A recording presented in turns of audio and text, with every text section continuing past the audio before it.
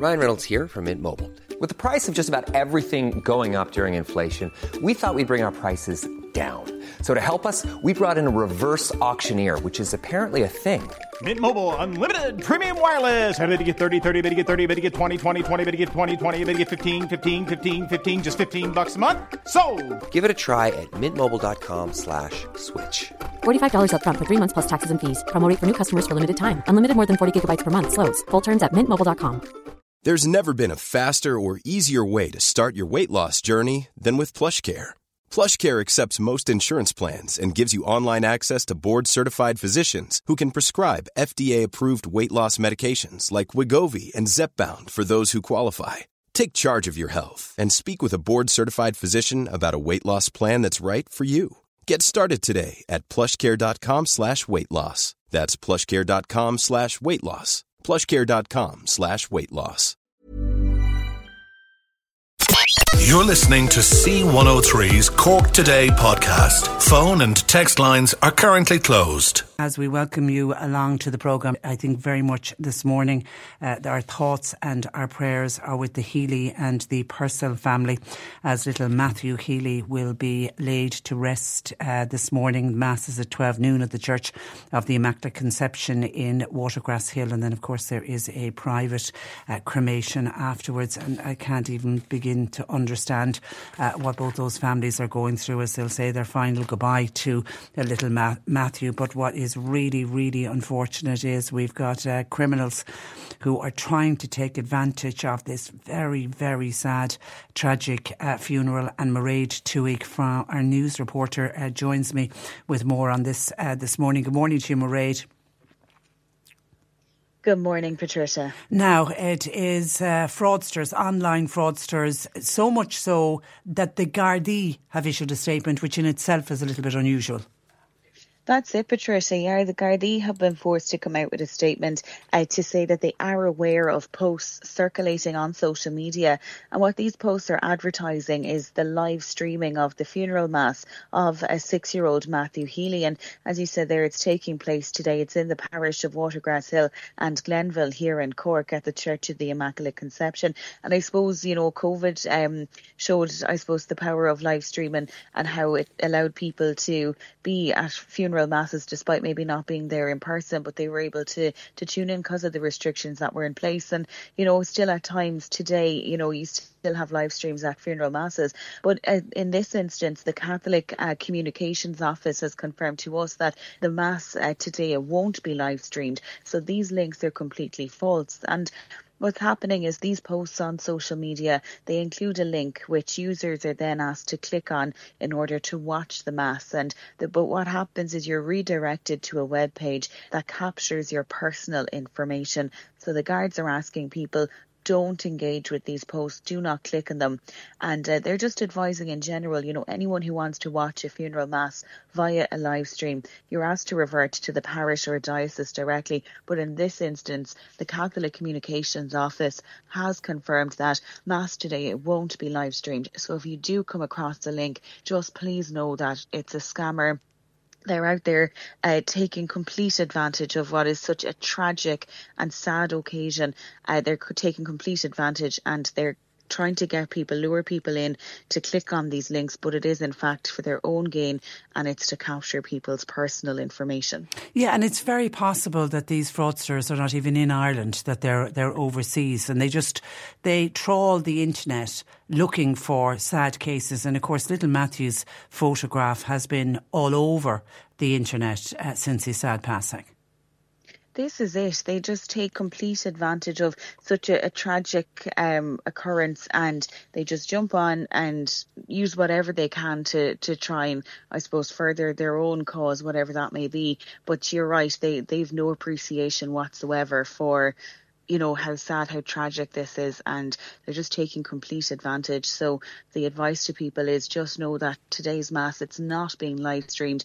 If you do see a link, do not be in any way tempted to click on it, because the Catholic Communications Office have confirmed it's definitely not being live streamed. And I saw copies of some of these fraudulent links, and they are using the photograph, the one I think we've all got to know, of little Matthew, the one with his beautiful blue eyes, that photograph that appeared in all of the papers. And then there's a lovely black and white photograph that's up RIP.ie, and they're using that as well. They just copy those photographs and those pages, like things like RIP.ie. They'll screenshot those and put those up. So it does look that it is the genuine article. And I can understand why some people in the past, because as you're right, so many masses now, so many funeral masses are streamed online. So I can understand why people got sucked in, because it looks like it is the genuine article. But there should be no confusion with little Matthew's funeral, because he say it's not being live streamed. And I know there was those tragic road deaths in County Carlow 2 weeks ago, where a 19-year-old and a 25-year-old were killed, and similar scams went on for those funerals as well. So please be careful, and just mention it to other people as well, that this Mass is not being live streamed. All right, listen, thank you for that, Mairead, and thank you for joining us this morning. Thanks, Patricia. Good morning to you. That is Mairead Tuig, our news reporter. We can't overemphasise that enough, that little Matthew's funeral is not being live streamed. And once again, as I say, we think of his family today, and what a difficult day they have ahead of them. And just let's stay on the whole issue of scams, because for the day that's in it, St. Valentine's Day, and somebody said, Patricia, will you always also remind people that today is also Ash Wednesday? Today is the first day of Lent, as well as it being Valentine's Day. But Gardaí are also warning romantics to be wary of online scams, with some victims have been fleeced. They reckon €7 million has been lost in this country in the last 5 years from these romantic scams online. And criminals obviously are very much taking advantage of the popularity of dating apps. And a lot of people now, if you want to meet somebody, the best way is to go on a dating app. And there's been loads of very happy romantic couples, and marriages have come from dating apps. But 245 victims have come forward since 2020 to the Gardaí, and the majority were female, and the average financial loss was €28,500. And while the Gardaí say 245 victims have come forward, you can be guaranteed there was many more people were scammed, but they were just too embarrassed to even report it to the Gardaí. And that's why we say to people, please don't be embarrassed if you get caught out and scammed like this, and please let the Gardaí know about it, because these fraudsters are really good. They are professionals at what they do. Now, the highest reported loss in Ireland was, wait for this, over €450,000. Nearly €500,000 was stolen. It was across 18 transactions. That was a female, while a male victim lost more than €380,000. One woman in her 40s lost €35,000, and that was across 100 transactions. So they were small enough transactions, then obviously building up to bigger ones. She got in, as she thought she was involved in a relationship with a man online, and he claimed that his construction business was failing. He needed a loan, he needed a little bit of financial support, and unfortunately he duped this woman into parting with her hard-earned cash. Another woman in her 40s handed over €26,300. That was stolen from her. That was after being added on Facebook by a man claiming to be a doctor in a war-torn country, and that he needed money to return home. And of course no such doctor existed. Then there was a man in his 50s. He lost €36,000 after meeting a woman online. She claimed that she lived in Asia. They agreed to pursue a relationship, and then they began making arrangements for her to travel to Ireland. And obviously she didn't have the money to travel to Ireland. So this poor man, who thought he was deeply in love and this woman was deeply in love with him, he was coming up with the money to help her travel, and he lost €36,000. After matching online, what normally happens, according to the Gardaí, is the couples will quickly encourage the victims to move away from the dating app and to instead move on to a messaging app, something like Facebook Messenger or something like WhatsApp, or they'll start engaging on email.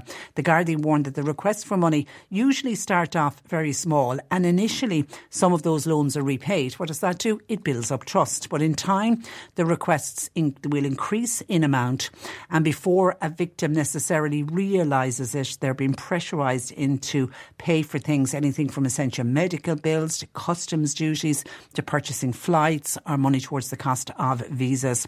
And requests for money can also take the form of investment opportunities, convincing the victim that they will make a very quick profit. Once the victim starts to ask questions, and once the victim starts to get a little bit suspicious about where all this money is coming, and then it becomes apparent to the victim, I'm being duped here, what happens then? The victim is blocked. Never again going to be able to hear from that person. And the Garda National Economic Crimes Bureau Detective Superintendent Michael Cryon is in the paper saying victims will be convinced that they have met their perfect match. They have met the man or woman of their dreams, and they've been terribly deceived. He said it's become a huge invasion of privacy. It's a breach of trust, which can impact your whole view of people into the future and even the possibility of romance going forward. But he says it's important to remember it's fraud and it is a crime, and they are encouraging people to please report it.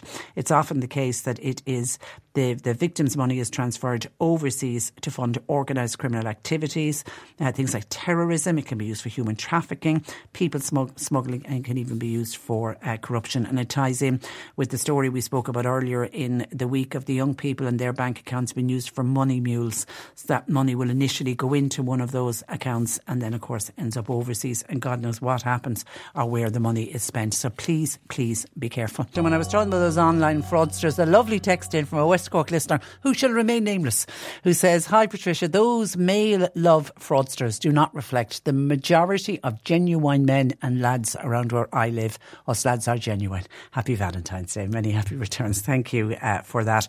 Can I just stay on Valentine's, because this is an email that we received in this morning from a listener who doesn't want name and location, which is fine, and it reads, "Hi Patricia, yet another Valentine's Day will come and go without so much as a card from my beloved husband. We spoke about this topic only last weekend, and he's sticking to his guns, that Valentine's Day is only for singles and courting couples. Before we were married, he was so kind and so romantic, but as soon as we tied the knot, all of his romantic gestures ended to the point that last Christmas he gave me a kettle and toaster as my Christmas present. Now, I know he loves me, but I would still like to see some of those romantic gestures that all my friends and my sisters get from their husbands on days like today. Am I being unreasonable? He says that any spare cash we have should go on practical things. Hence the reason for the kettle and toaster as my Christmas presents last year. I also find it embarrassing when my friends will inevitably ask me today, what did you get for Valentine's Day? And I will lie and say, oh, I got beautiful flowers and chocolates. Am I the only married woman living with a good, decent man, because that's what he is, who just happens to not be romantic? And all the romance went as soon as he put the ring on my finger. And he doesn't want to waste money, as he says, on frivolous things. I'd love to hear from some of your listeners to see how I can change the situation within my own marriage. Please, for very obvious reasons, don't read out my name or location. Now, the one thing I don't know from the email is how long they are married. There's no mention of children either, so I don't know how long they are married. And I don't know how strapped they are for cash either. But like she admits that he's a kind, decent man, but he just doesn't do romantic gestures. But what I find a bit intriguing is that before they got married, he was very romantic and he had all of the gestures, and he would, never forgotten somebody, never would have forgotten her on Valentine's Day. But just as soon as they're married, that's it. Valentine's Day and anything to do with romance is only for, as he says, courting couples and singles. And I don't know about that. I'm married to a pretty enough romantic man, I have to say, so I don't fall into this category. But my heart goes out to her, especially when she feels that she has to lie to her friends and to her sisters because they are getting all the wonderful gestures and she's not. So advice, please. And is this woman on her own? Do men have a tendency to be romantic up to the point of putting the ring on it and then they forget about it after that? Your thoughts welcomed. Following the death of a man due to measles last week, there's been a renewed effort for people to get the MMR vaccine. Pharmacist Sheena Mitchell, owner of Total Health Pharmacy and wondercare.ie, is calling on the Minister for Health to urgently allow the vaccine to be delivered by community pharmacists nationwide. And Sheena Mitchell joins me. Good morning to you, Sheena. Good morning, Patricia. And you're very welcome to the programme. I suppose, firstly, can you just talk to us a little bit about measles, why we should be so concerned? Because many people, they hear of measles and they say, oh, sure, that's just another childhood illness. Yeah, absolutely. And unfortunately, it's a childhood illness for many, but it also leads to an awful lot of complications in other people. And it happens at much higher levels than with other illnesses. And it's also much more infectious and contagious. So, for example, if someone has flu, it's likely that they'll pass the flu on to maybe 1 to 4 people on average. Whereas if someone has measles, that can be anywhere between 12 and 18 people. Wow. So yeah, it has a lot more potential for exponential spread. And the complications vary. Like the most common one would be pneumonia. And unfortunately, that's one of the leading causes of death from measles. The young children are particularly vulnerable to the symptoms and complications of pneumonia. And that affects about 6% of people who've measles. But then other things like severe ear infections, diarrhea, so risk of dehydration. And then it goes on to the more serious complications, which I think are the more frightening association with measles. So up to 1% will get this inflammation of the brain afterwards, and it can actually take months or years for you to recover from that. And then about 1 in 100,000 will get a degenerative central nervous system disease, which is very frightening altogether. Yeah. And the fatality rate, you're talking 1 to 3 people out of every 1,000. So if we have 1,000 cases, then we're going to have anywhere between 1 to 3 deaths. So it is a preventable disease that is so easily remedied by vaccination. And there were rising cases across Europe, because I know that unfortunate man last week, he was the first case for this year and unfortunately now the first fatality. But there are rising cases across Europe and in the UK. So we'll definitely see more cases. Will we in Ireland, do you think? We will. It's unavoidable now. And this is why I think this is so urgent. All of the advice from the World Health Organization and the ECDC is to expect an increase, that we prepare for an increase in cases. If you look at the WHO European region figures, in 2022 there was only 940 cases, and 2023 there was more than 42,000. That's 40 times more cases in 1 year. So I think we'd be very naive not to be facing this. And while yes, we've had 1 confirmed lab cases that very sadly ended tragically, we have had actually in January alone 9 suspected cases. And when you compare that for 1 month compared to 2023's figures, where it was a 4 in the full year, the signs are knocking on our door. And with the vaccinations, we know that all across Europe, the pandemic caused an average of 5% of a decrease in vaccination rates. And measles, unfortunately, is a perfect example about how any little drop in vaccination rate can cause outbreaks to happen. So we do need to be really careful. Obviously, there's many countries who are worse affected than us, and Romania is unfortunately going through an awful lot of outbreaks. But there has been cases, reported in Austria, France, Iceland, Spain, Germany, Belgium, Poland. And obviously we know in the UK, where there's less, 1 in 10 children aren't vaccinated by the time they go to school at all, that they've had to declare a major incident, and, they've had 127 cases in January. So it really is very close, and our vaccination rate wasn't perfect before the pandemic. And a lot of that might have been due to kind of misinformation. And we do know that in the 80s and 90s, we struggled to encourage people to get vaccinated because Dr. Wakefield, who has since been struck off the medical register for completely, getting it wrong, drew an incorrect link between the MMR and autism. I just want to reassure people that the MMR is a safe vaccine and there is no link between it and autism. I think it's really important to say that. Absolutely good to point that out. And of course, the fact that there are outbreaks across the UK and across Europe, and we're on midterm this week, there's the possibility that some families have travelled as well, and that's where the danger is. When you say how highly contagious measles is, there is a fear factor then that some of those families will bring the measles back. So who should be getting the MMR vaccine? So up until last week, the catch-up programme only covered children up to and including 10 years who hadn't received their vaccine with their normal childhood schedule. But since then, because of the circumstances we now find ourselves in, GPs have been advised to relax those guidelines and offer it to anyone who was born since 1978, who has no written or verbal record of having 2 vaccinations. So that basically means, there's a lot of people who would have been depending on maybe their parents' knowledge to find out if they had actually received their vaccines. And, many people in their 30s and 40s, unfortunately, don't actually have a parent now who has either got, I suppose a reliable answer for them, or they may have passed away since. So there is an option to get your immunity checked by contacting your local health office. And just looking at the figures, actually, I know down in West Cork, the vaccination rate is only 88% and we need it over 95. Things are a little bit better in the north of Cork where it's 91 to 92%, but still not hitting the 95. So it is important to find out your vaccination status. If you are unsure, and this is the really important thing, if you're unsure, it's actually, you don't need to go for a blood test to confirm or anything. You can actually just go and request a third vaccination, because an additional vaccination is safer than a missed vaccination in the case of the MMR. You say a third, so the MMR is 2 vaccines? It's 2 injections? Exactly. Yeah, so children get the MMR with their childhood vaccines when they're 1, and it's given alongside the Men B vaccine.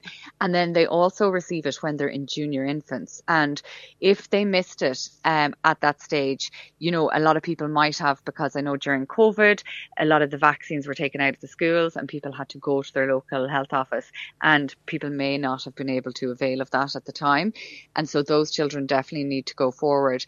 But also, if someone is unsure, even as an adult, whether they had their 2 doses from when it was brought in between 85 and 88, then they should go forward for vaccination if they're unsure. Just one thing there. You said that babies don't receive the MMR until they're 12 months old. If there is a measles outbreak in an area, do you have to cocoon babies under the age of 12 months? So this is going to be very fluid, what happens here. So the first thing is that you can absolutely not give the MMR to a child under 6 months of age. But to reassure parents, you do actually transfer immunity from mum to baby passively when the baby's in the womb. So it's not that a child has absolutely no immunity. So cocooning is not currently needed.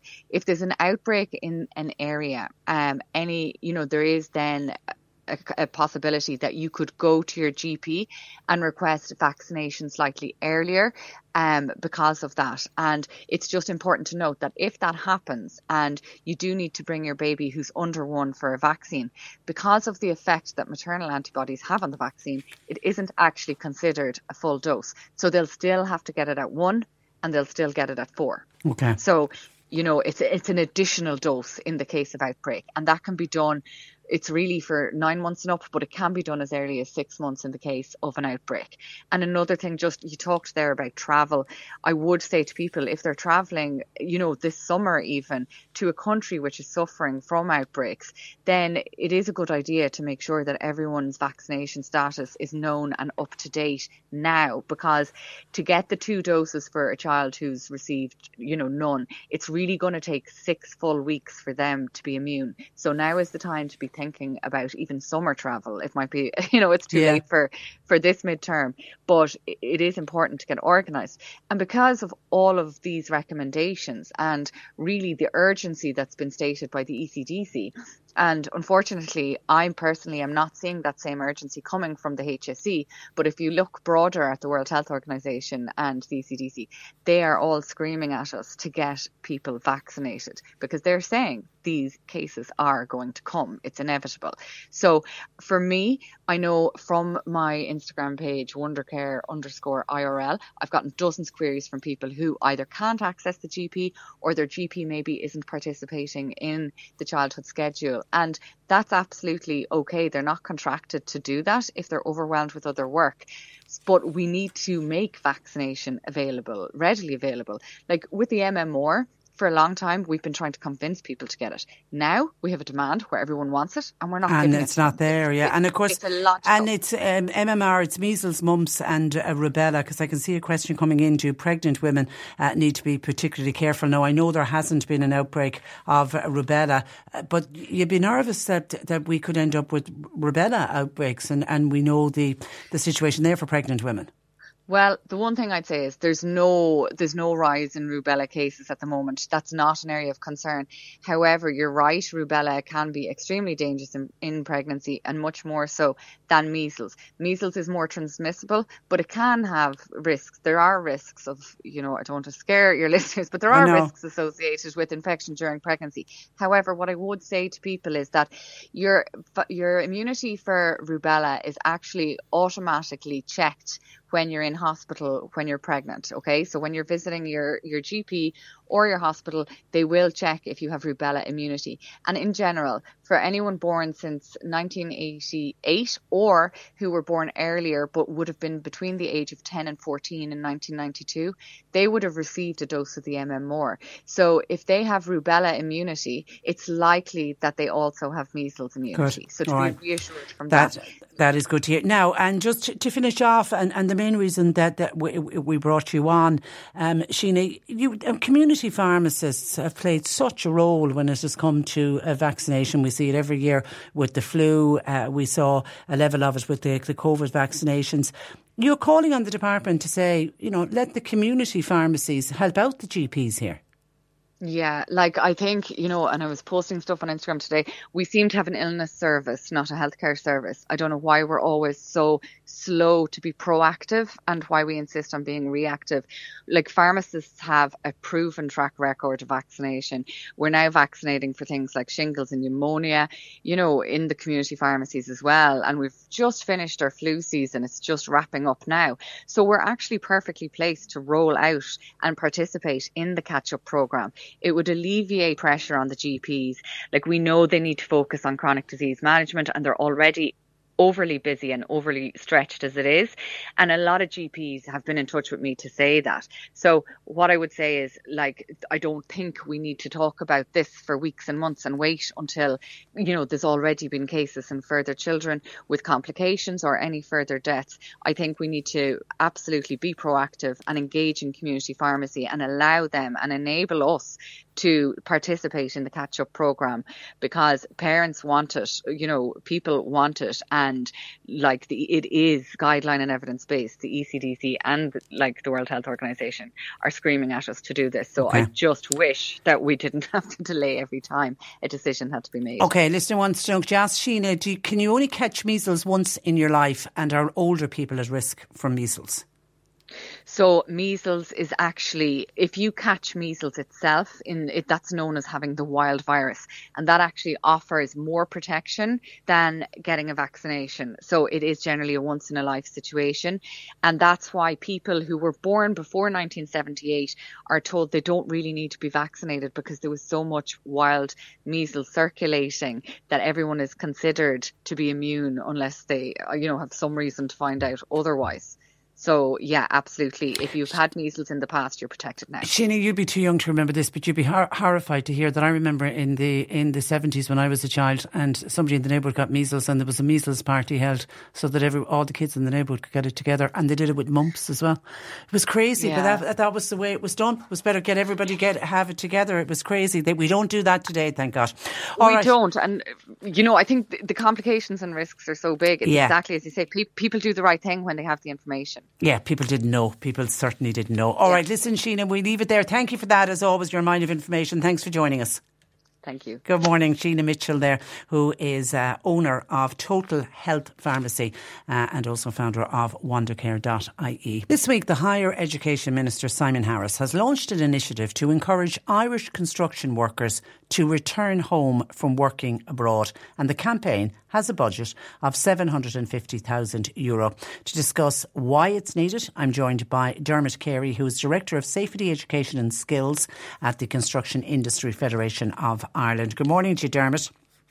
Morning, Patricia. Good morning to your listeners. And you're very welcome to the programme. OK, firstly, have we any idea on the numbers of Irish construction workers who are currently working abroad?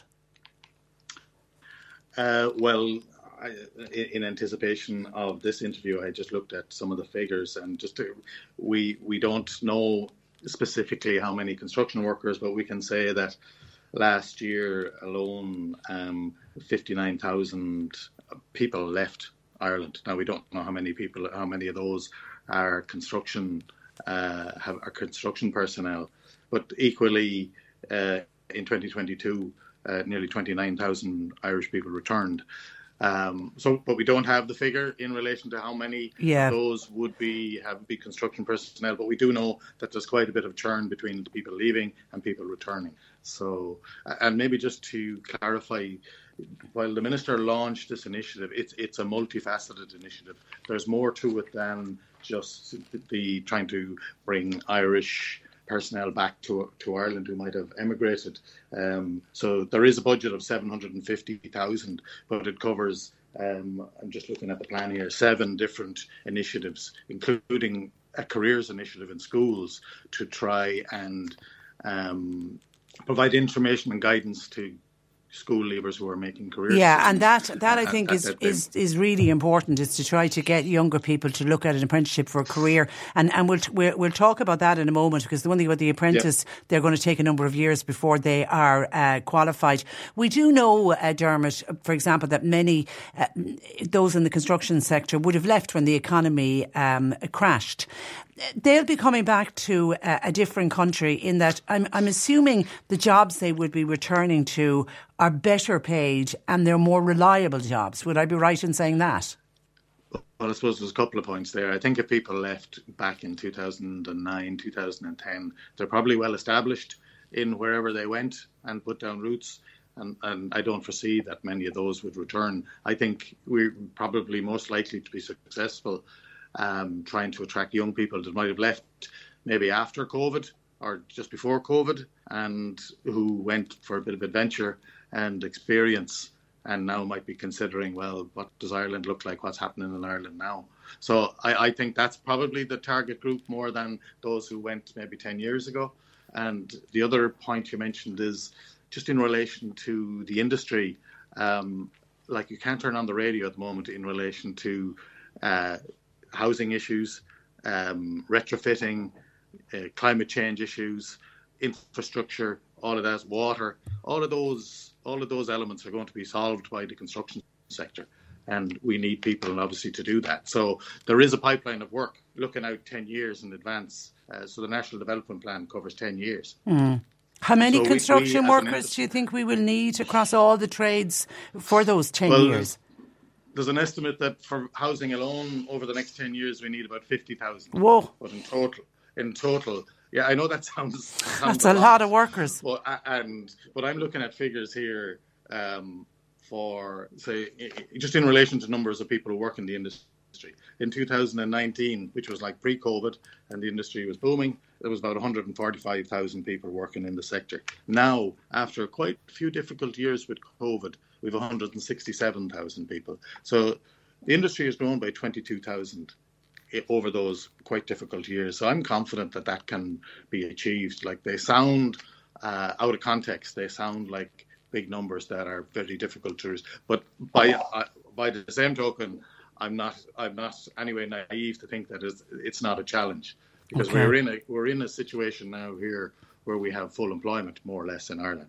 So there's a lot of competition for young people who are making career decisions, and indeed people who might be making career changing decisions. So we're focusing on that group as well. And is part of the plan, Dermot, to get into the schools, get into the career guidance teachers, to actively encourage them to sell the idea of apprenticeships? We seem to be very focused in this country on our sons and daughters getting degrees, and they might get degrees to discover that there's no work at the end of it. I mean, what you're talking about with apprenticeships, it's almost guaranteed work here at home when they do qualify. Yeah. Well, I suppose on one hand, we would like people to consider both CAO courses in the built environment, so engineering and project management, etc., but also apprenticeships. Both of them are just ways of learning. There's no difference really between them, except I suppose an apprenticeship is an employment contract, and you get paid while you learn, and that's the benefit and a different way of learning. So we would encourage young people who are making career decisions to consider both paths and see which works for them. And indeed, we are working with various different training organisations to develop different paths to the same destination. So, for instance, civil engineering, we've developed an apprenticeship in civil engineering with ATU in Sligo. So if you want to do an apprenticeship in civil engineering, you can do it. And if you want to do a degree course in engineering, you can also do that.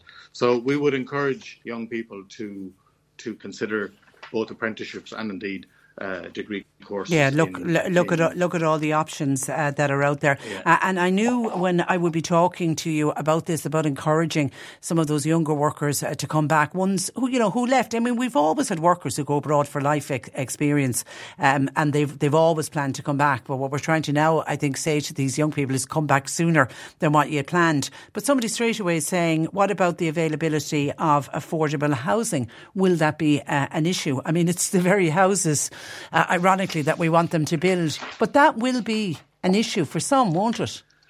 It will indeed, and be naive to think that it's not. I would suppose that Irish people coming back will have bases here anyway, but we need people to build the houses. And there are other technologies like off-site manufacturing that the industry is working on, which can deliver housing quicker. Okay.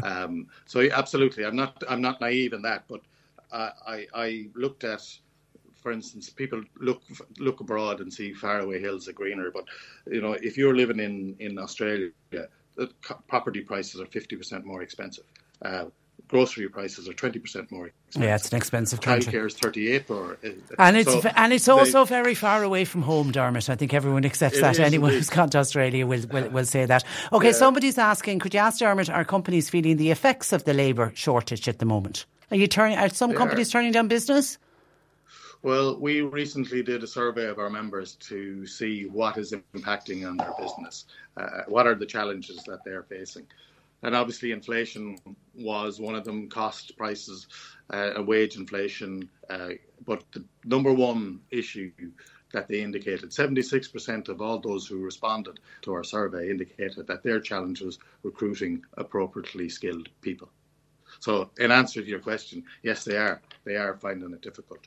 But by the same token, it's a very resilient industry. And last year, when we're talking about apprenticeships, there were just over 6,500 apprentices registered in the craft section, which is construction related. So there is a very healthy recruitment, but we need more people. And I suppose we're no different than any other industry, but we're competing for the same talent.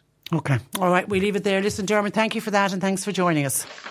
Thank you, Patricia. Good morning to you. Just spotted a WhatsApp in, but it's on that point that we made there. Where are 50,000 workers going to live when they come home? We are in a catch-22 situation with the housing crisis. Thank you for that. And my thanks to Dermot Carey, Director of Safety, Education and Skills, the Construction Industry Federation of Ireland. I've had quite a response to the email from the listener who says, don't read out my name or location. This is the listener whose husband is not romantic. He was always very romantic before they got married. But as soon as they got married, he stopped all the romantic gestures. They discussed it only last weekend, and he made the point that he feels Valentine's Day is for single people and courting couples only. He doesn't believe in giving frivolous gifts.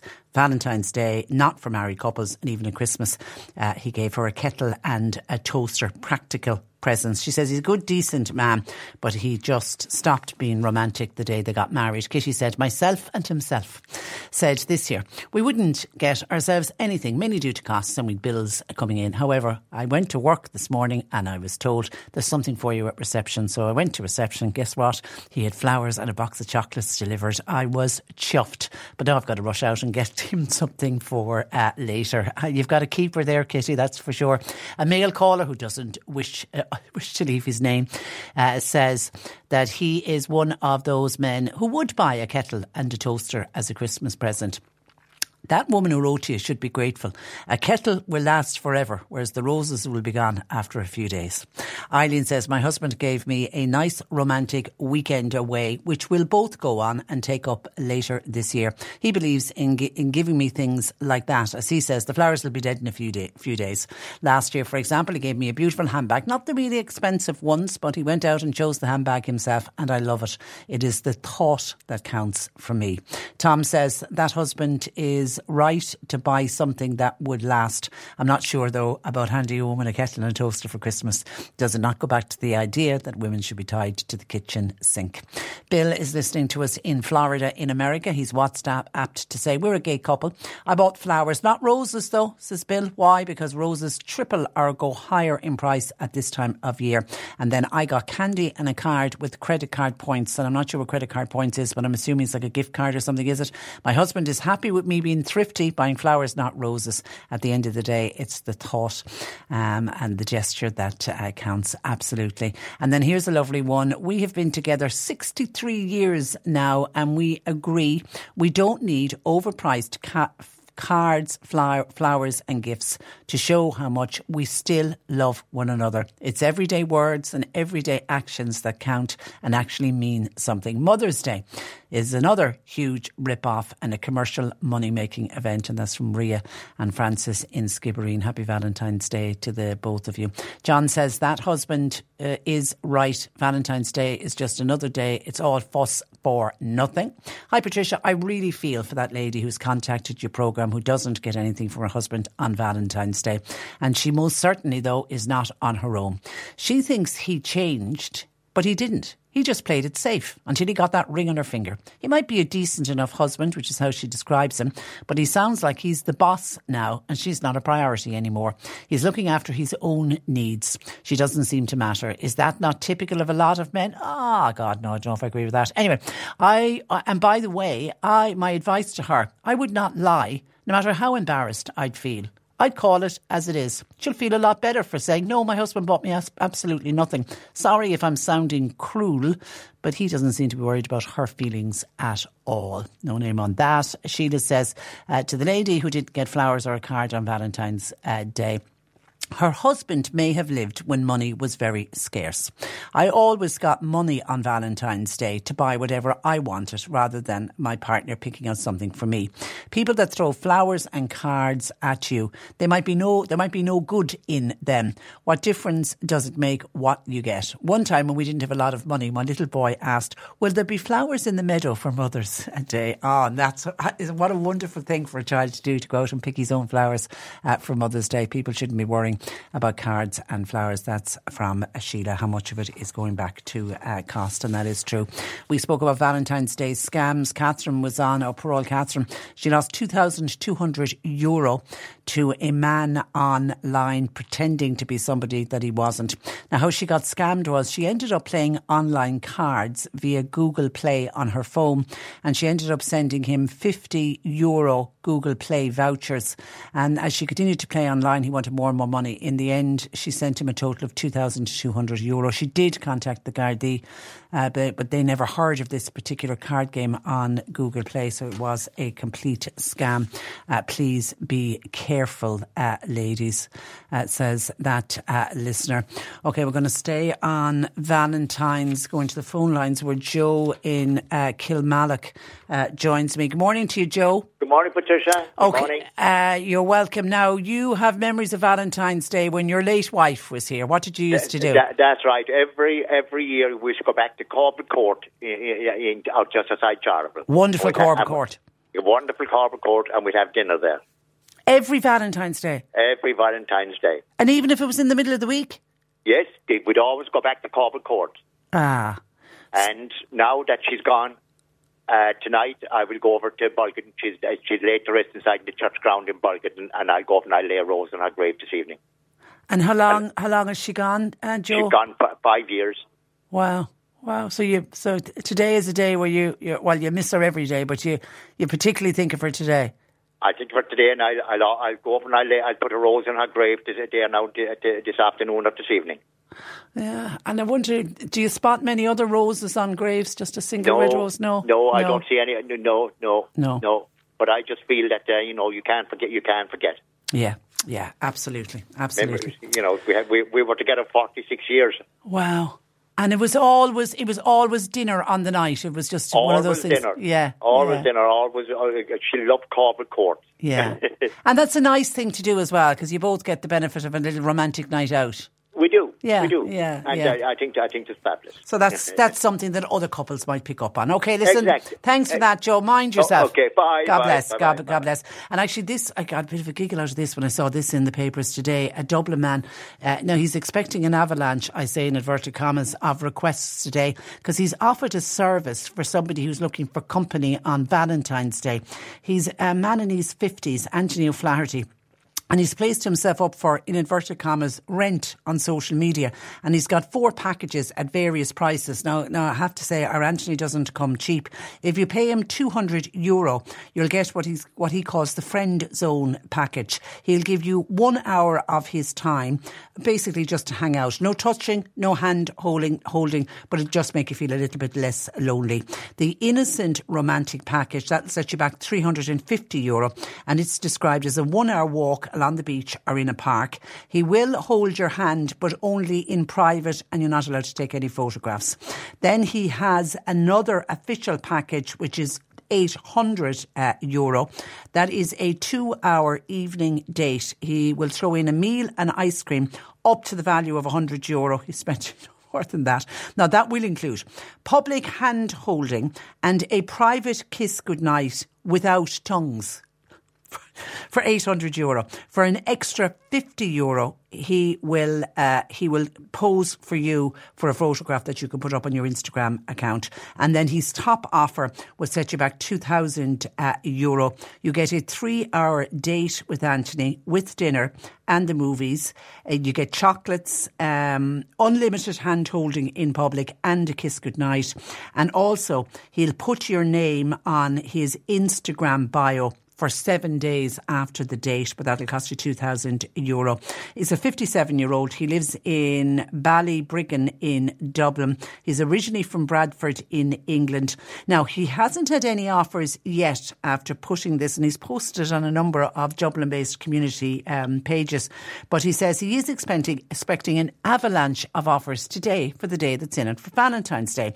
He's a classically trained singer, and he works in the civil service, and he hasn't even ruled out offering a free serenade as part of the date. However, he says his tongue-in-cheek social media post has been taken in good spirit and the spirit it was meant. And he said it's given a lot of people a lot of laughs. He said it's all a bit of crack. He said some people go over the top on Valentine's Day while others can find it very lonely. He said, I wanted to lighten the mood a little bit and give something for people to laugh about. He said, no offers yet, but plenty of funny comments and laughing emojis. Now, he does describe when he was asked about his current dating, he's between girlfriends at the moment. So he said, you never know. He said, I might find somebody to hold hands with today. He said, discretion is assured. What happens in the romance stays in the romance, and he's open to payment plans.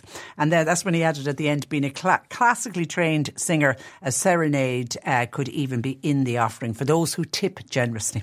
So when I read about it first, I thought this guy was being serious. I thought, oh my God, the amount that he is charging, but he's not. It was all a bit tongue in cheek. It'll be interesting to see. Will young Anthony O'Flaherty, all 57 years young, will he get any offers today? 0818 103 103. C103 Jobs. Carricknavar Senior Citizens, they're looking for a part-time chef. It's for their weekly lunch club, and their lunch clubs are on Thursdays and Fridays, so you'll be required to work 16 hours per week. CVs please to carricknavar@gmail.com. Nazareth House in Mallow have vacancies for an activity coordinator and a full-time health assistant. CVs to hr.mallow@nazarethcare.com. The OPW have positions available at the Mallow National Monuments District for a craft carpenter and a joiner. They're also looking for an apprentice in the craft of stone cutting and stone masonry. Applications forms are available on their website, which is www.gov.ie.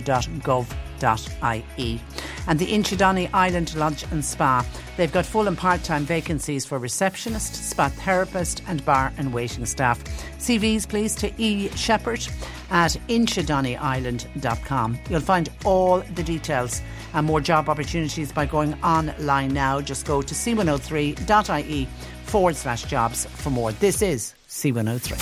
Cork Today on C103. With McCarthy Insurance Group, proud sponsors of the Cork GAA Club Football Leagues and Championships. Want great advice? You know who to talk to. cmig.ie. Figures released from the National Treatment Purchase Fund show that at the end of January there was 86,288 people on inpatient and day case waiting lists, of which just over 8,000 were waiting for treatment at Cork hospitals. To discuss what needs to be done, I'm joined by Fine Gael, Dáil Deputy for Cork North Central, and that's Colm Burke. Good morning to you, Colm. Good morning, Patricia. Now, Colm, the figures there, they're just the inpatient waiting list, the outpatient waiting list. I mean, we're looking at figures over 500,000 people.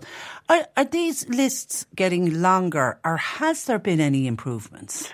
Well, I suppose one of the problems that we have, remember, in 23 years now, we have an increase of 40% in the population. We've gone from,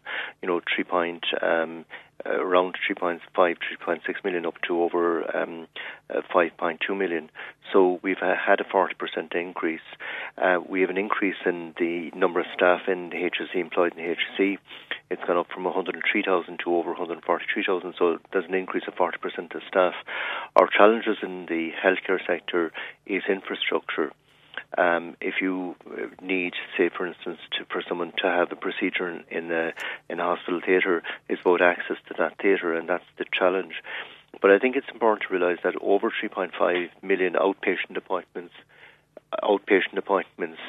are dealt with every year. That's about 67,000 people a week go through outpatient departments right across the country in all our hospitals. So there's a huge volume of people being dealt with. And I suppose the one other thing is that in Ireland, if you look at life expectancy in Ireland, and I know it's a totally different issue, but it's important that, life expectancy in Ireland is one of the best across the whole of Europe. So there's a lot of good things being done. The question is about people getting access to treatment in a faster time frame, and that's what we need to do. So it's the 6 surgical hubs and the long-awaited elective hospitals. They'd be the solution. I mean, where are we at with those? Well, the surgical hub in Cork is going ahead, and we're doing a reconfiguration of some of the services in Cork as well. For instance, the ophthalmology unit is to transfer from the South Infirmary or from the CUH to the South Infirmary. So all ophthalmology will be dealt with in the South Infirmary, and at the same time we've already opened the new facility in Ballincollig for ophthalmology as well. So non-surgical procedures will be dealt with there in Ballincollig, and that's up and running. So it's a brand new unit. Remember, we've also built the extension out in Mallow, and that's opened. We've built there's an additional 30 beds in the Mercy University Hospital, so that's up and running. And then we have also provided an extra 60 beds in the orthopaedics in relation to long-term care. So that's gone from 50 beds up to 110, and we have a unit in Tower which is almost completed as well, which is another 50 beds there as well, So there's a lot of things being done. The question is, the elective hospital is key, not only just for Cork but for all of Munster, because there's a lot of work that is daycare, and we don't have enough access to theatres to provide that care, especially for any minor procedures. So you're saying the staff are there because, as you explained, the healthcare staff, went up by 40% within the workers within the HSE. So you're saying the staff are there, but it must be very frustrating for consultants who want to get a procedure done, but they can't get theatre space. Oh yeah, and for instance, that happened in relation to maternity, in relation to gynecology, where we had over 4,000 people waiting on the waiting list in gynecology. And what the consultants did in that case was that they actually physically got space down in the Mater Private Hospital. They physically went down there and they got access to the theatres down there and did the procedures, and it just proves that once you have the infrastructure, you can deliver the service. The problem is, because of the demand on theatre space and access to it is hugely challenging, and I think that's the one area that we should be looking at. I suppose the other issue that we probably would have to look at as well is, for instance, could we open... When you're ready to pop the question, the last thing you want to do is second-guess the ring. At BlueNile.com, you can design a one-of-a-kind ring with the ease and convenience of shopping online. Choose your diamond and setting. When you find the one, you'll get it delivered right to your door. Go to BlueNile.com and use promo code LISTEN to get $50 off your purchase of $500 or more. That's code LISTEN at BlueNile.com for $50 off your purchase. BlueNile.com, code LISTEN. Ryan Reynolds here from Mint Mobile. With the price of just about everything going up during inflation, we thought we'd bring our prices down. So to help us, we brought in a reverse auctioneer, which is apparently a thing. Mint Mobile Unlimited Premium Wireless. How to get 30, 30, bit to get 30, bit to get 20, 20, 20, bit to get 20, 20, bit to get 15, 15, 15, 15, just $15 a month? Sold! Give it a try at mintmobile.com/switch. $45 up front for 3 months plus taxes and fees. Promo rate for new customers for limited time. Unlimited more than 40 gigabytes per month. Slows full terms at mintmobile.com. There's never been a faster or easier way to start your weight loss journey than with PlushCare. PlushCare accepts most insurance plans and gives you online access to board-certified physicians who can prescribe FDA-approved weight loss medications like Wegovy and Zepbound for those who qualify. Take charge of your health and speak with a board-certified physician about a weight loss plan that's right for you. Get started today at plushcare.com/weight-loss. That's plushcare.com/weight-loss. plushcare.com/weight-loss. Theatres on Saturday, then how do you reschedule the staff to deal with that? Healthcare is not a 5-day, Monday to Friday. It's a 7-day service, and in all our hospitals that 7-day service is provided. But the question is, could we put theatres to better use in our hospitals? But then that would have to have the agreement of staff and also the allocation of sufficient number of staff.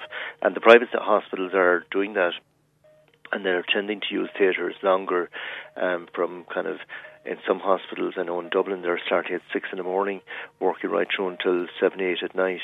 So they obviously have a rota of staff who are changing during that time period, and it's about the efficient use of the facilities that we have. Yeah. But we also, one of the things that we're really falling down with in Ireland, and it's one of the issues that I've been raising for the last 10 years, and that's the whole computerization of medical records.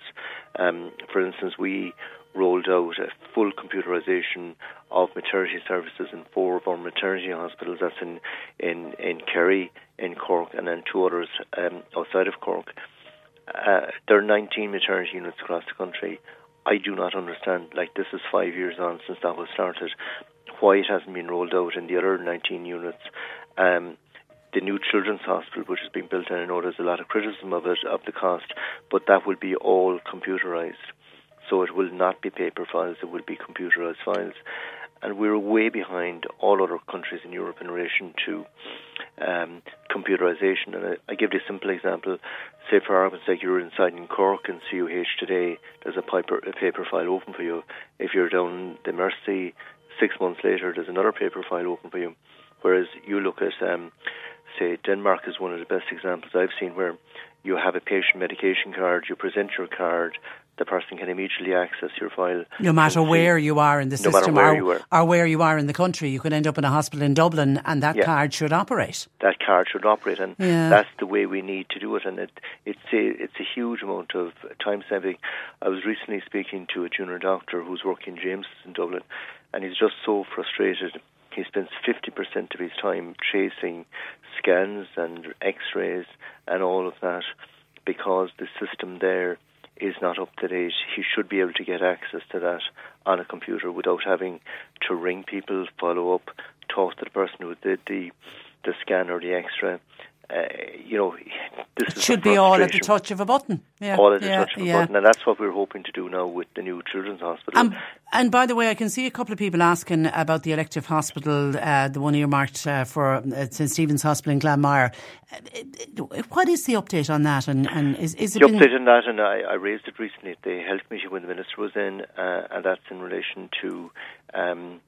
My understanding is that it's with a design team at this stage. Okay. The design hasn't been completed. We then have to go through the planning process. But, I'm disappointed that we're not further advanced in that, because it's a crucial element in relation to provision of healthcare, not just in Cork but all of Munster. And I think the site that we've chosen, Sarsfields Court, remember, we're talking about the whole North Ring Road, and we have the Cork-Dublin Road there as well. So you'd have access to a whole, not just Cork, but all of Munster. And it's about building an infrastructure that can provide the level of care that we require. And then medicine has gone very specialised. So if you've, say, a consultant above in Limerick who's specialised in a particular area, if he could use that elective hospital to do certain procedures, likewise someone from Waterford, and then as well as having people from Cork there as well. Okay, but I just the minute we talk about building a new hospital, and you touched on it when you mentioned the National Children's Hospital, long overdue, and the costs are just gone almost off the Richter scale. I mean, it's interesting though. But if you look at if you go into a Facebook page called Sick Kids Foundation, which is in Canada, where they're building a new children's hospital there, and it's to cost 3.6 billion Canadian dollars, which is about 2.6 billion euros. And they built in a 15% inflation in the cost per annum in the building of that. It's a 5-year program. But it's an interesting project to look at. And it's interesting from the point of view is that the government there are only providing 2/3 of the money. The other 1/3 has to be raised by the people involved. And so far they've raised over 1 billion Canadian dollars. And that's because there's a buy-in by everyone, from the computer companies to the pharmaceuticals producers to the IT people, medical devices. They've all contributed to the building of that hospital, and they've raised, and ordinary people in the street as well have contributed to it, and there's over 1 billion Canadian dollars raised. So there's a whole buy-in by the community. And I think whereas you look at this country, it'll be 10 years next year since the application was lodged for the hospital at St James's Hospital, and initially we were expecting it to cost 650 million and to be completed by 2020. Yeah, I think the issue though in relation to the first contract was that was just the infrastructure, and I think that wasn't explained fully.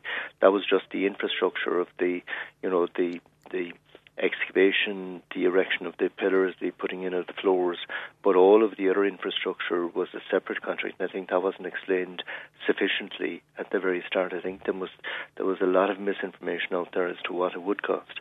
But I do think it's the best way forward, because this is not just for 2026, no, it's for future generations. It's for the next 50, 60 years. Okay, and that's the important thing. Just very finally, before we let you go, I take it, will you be keeping an eye this afternoon on the Oireachtas Media Committee? They've got RTE before them again. Absolutely, and I mean, we're in the Public Accounts Committee. We're looking for additional powers in order to bring in RTE again. There's still a lot of unanswered questions. There was a lot of, I suppose, not only about the payments out to people working there, but also in relation to redundancy payments. There's questions about that, and I think we still haven't got all of the answers. Okay, a lot of people, it's like sitting down watching the movies. I think a lot of people will be tuned in again this afternoon. Listen, Colin, we have to leave it there. Thank you for that, and thanks for taking time out. Okay, you're very welcome. Good morning to you. That is Fine Gael, Dáil Deputy for Cork North Central. That is Colin Burke. And Michael says, hi Patricia, by text, listening to Colin Burke TD talking about our health service. I think our health service is a farce, says our Michael.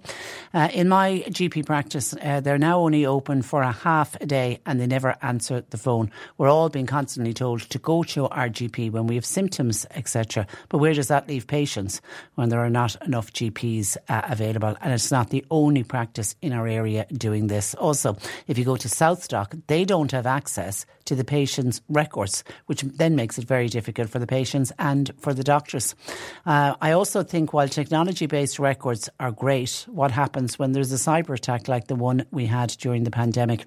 Bed capacity is also one of the main factors in surgeries being cancelled, I think, says Michael. Well, I think Colin Burke would agree with you on that one. It is the bed capacity. They have increased. He said the population has gone up by 40%, but he said also the staff numbers of the HSE has gone up by 40%. And while there has been some additional capacity, there hasn't been enough. That's why he talks about those surgical hubs and the elective hospitals that need to be built. But just, I think people get worried when we hear about the building of any hospital, when you look at what's going on with the Children's Hospital. And we forget about the Children's Hospital. It makes the headlines and then it disappears for another while and then it comes back again. And every time it comes back into the news, we're all aghast at what we're told about the new Children's Hospital.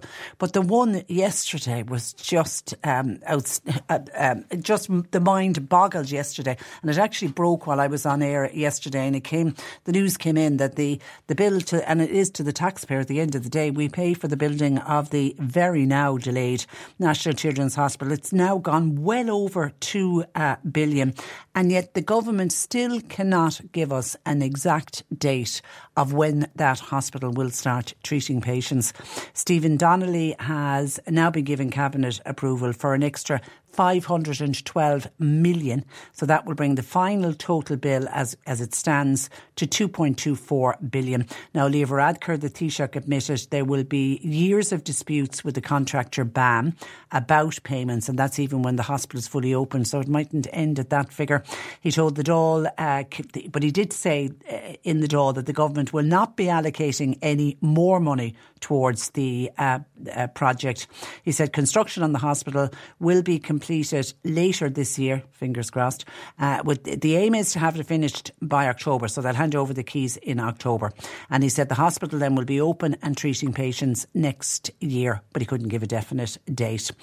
Stephen Donnelly went on to talk about €770 million in claims that have been put forward by BAM, but it went to an adjudicator, and in the end they got 645 million.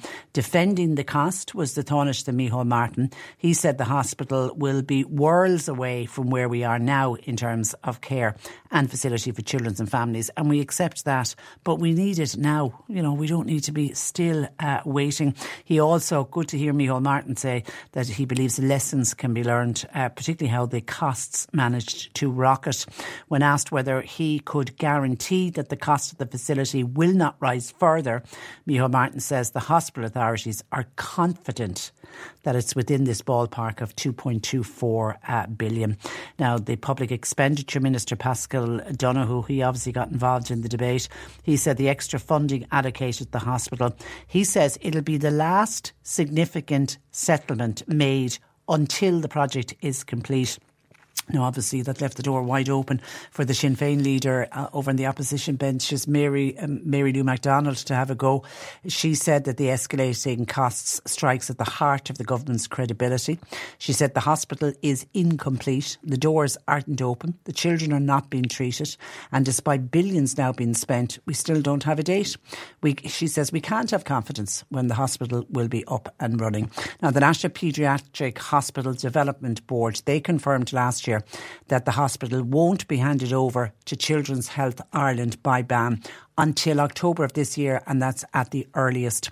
And Children's Health Ireland then, once they get the keys, they then move in, and they say they need at least 6 months to make the facility operational, which indicates that even if they did it best to get the keys in October, it would be at least April of next year, again at the earliest, before they would admit their first payment. And therefore, because of all that, the government cannot give a commitment on when that hospital will be up and running. And I was looking through, because when it came yesterday, when I came off air, I was looking back on different pieces and different reports on the hospital, just trying to remind myself, when did it all kick off? And it was, as I mentioned to Colin back, it was back in 2015. That's when an application was lodged to build the hospital at St James's Hospital campus. At the time, we were told €650 million. And we were told it would be completed by 2020. The then health minister, who happens to be our Taoiseach Leo Varadkar, was so convinced that the hospital would be up and running by 2020 that, and I quote, he said in 2016, short of an asteroid hitting the planet, that hospital will be completed by 2020. Don't look to the skies. I don't know if an asteroid hit or not. So still in that year, 2016, BAM, they were awarded the building contract, and they at that stage said the completion date would be August of 2022. That then went to November of 2022. Now, that was in 2016. That was pre the pandemic. Then obviously the pandemic happened in 2020 and there was 2 construction shutdowns. So then we move forward to October of 2022, and the Oireachtas Health Committee was told at that point that the hospital wouldn't be opened until the end of 2024. And that target is now, we know, not going to be missed. The end of January, the Health Minister, speaking at the Oireachtas Health Committee, said it was really hard to see if he was confident that the construction would be completed this year. He indicated that the National Paediatric Hospital Development Board, the body overseeing the construction, are unsure of completion dates, and that was a couple of weeks ago at the end of January. So then we moved to yesterday when Stephen Donnelly was asked to speak about it again, and he said a new completion timeline now, which should see patients treated by April/May of next year. But that will only happen if BAM meet their deadline of October of 2024. So we have to keep fingers crossed that BAM will have everything done by October, hand the keys over, and then let the fitting out and the kitting out of the hospital happens. And if that all goes according to plan, it will be April, May of next year. It's just hard to believe there are children who were children in 2015 who are now and would have needed to go into one of those hospitals who are now young adults, and they've moved into the adult section. 0818 103 103. Can I go back to Valentine's for a moment and lighten the mood? Because we sent our reporter Stephen Fox along to Scoil Gobnathon in Mallow. We wanted to find out what the children of Scoil Gobnathon think about Valentine's Day. My name is Kyla. Amelia. What do you think about Valentine's Day? I always go and give Mommy my favourite teddy for Valentine's Day, and I also give her a big hug. And if I give my dad it as well, then Daddy might bring me to Little Rascals. Little Rascals. Little Rascals is a beautiful place where you can have fun places. Like, there's a rainbow slide. There even is a black tunnel slide that is my most favourite. And there's also a small tunnel slide, and there's a rainbow slide in the baby area. Well, the baby area is for Clara, but sometimes she goes in the big area. It's really fun.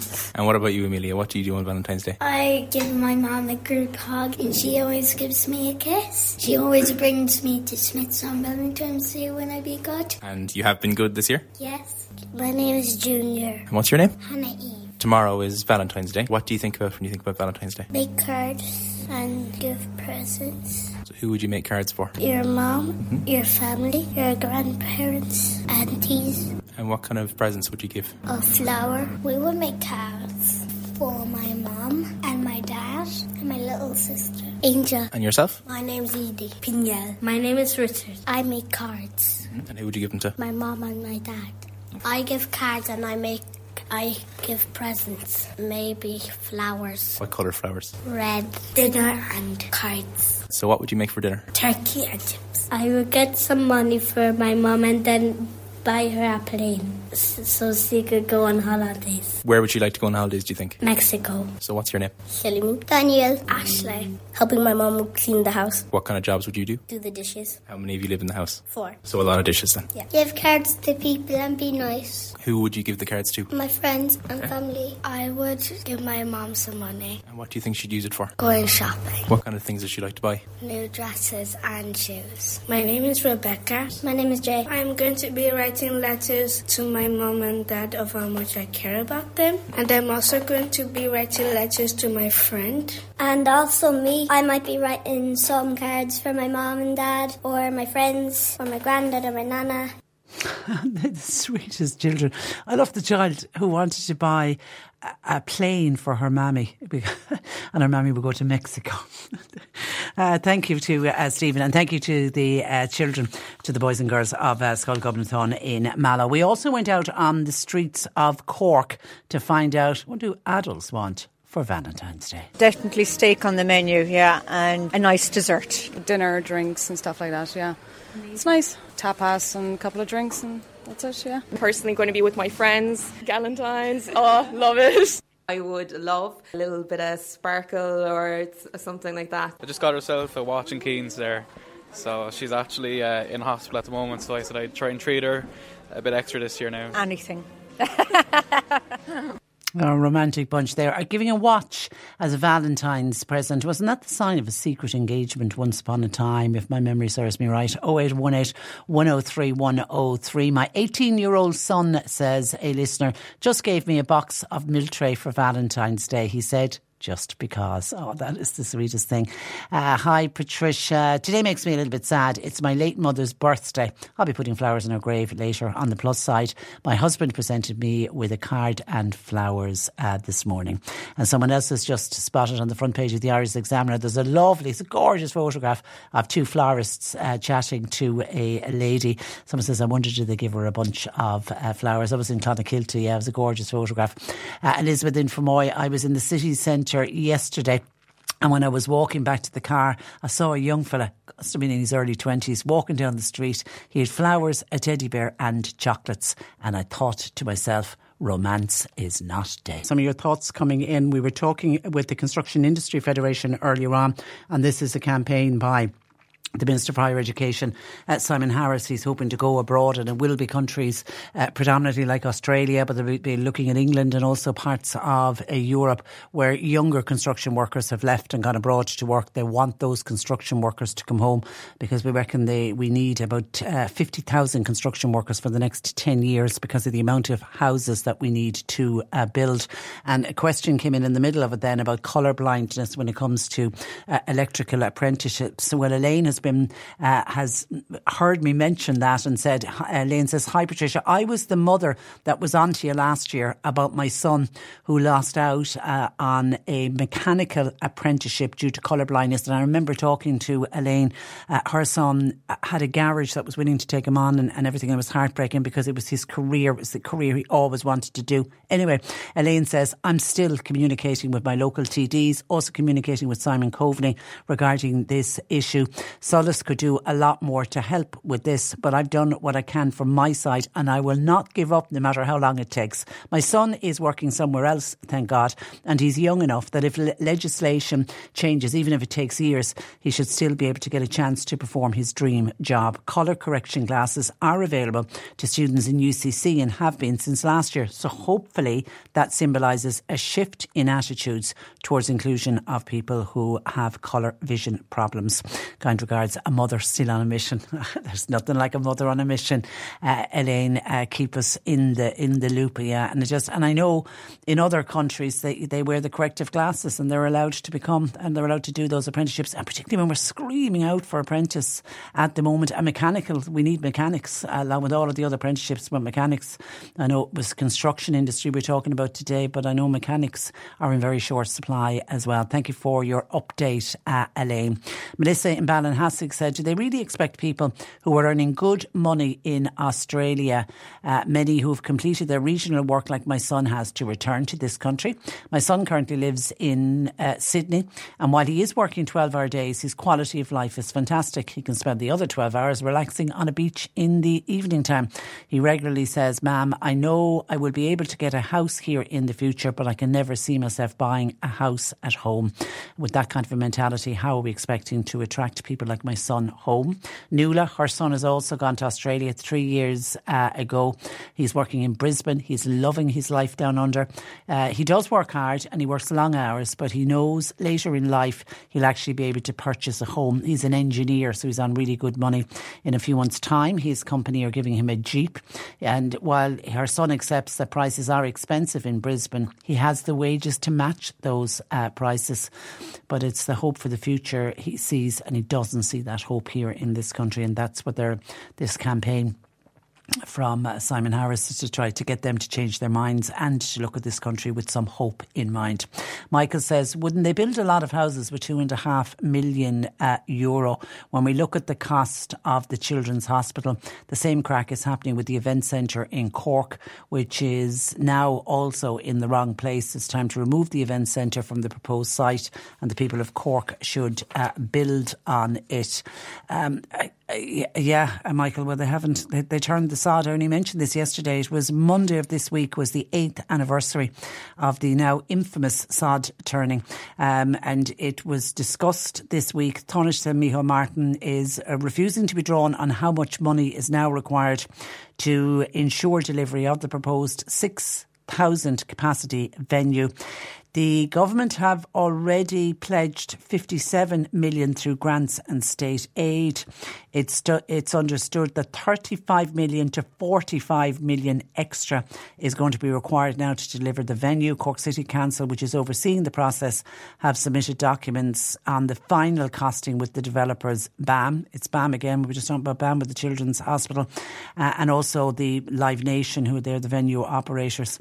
And they're preparing a memo for Cabinet, which will decide whether to sanction the additional fundings. Micheál Martin was asked this week if the government is prepared to give additional money, and that's on top of the 57 million that has already been pledged. And he said he's looking at the broader picture in terms of the proposed venue, the impact on the city, and it's assessing the request based on that. And he went on to talk about how great this will be for the city, and cited the recent Munster Crusaders game with over 45,000 people in Páirc Uí Chaoimh, illustrating the importance of having those events. But you will never have an event that size, because even when it's built, it's only going to be a 6,000 seat capacity. Anyway, he says an event centre in Cork could have regular series of events of different kinds, and the impact that would have on the city's economy. But it's still very much on the table.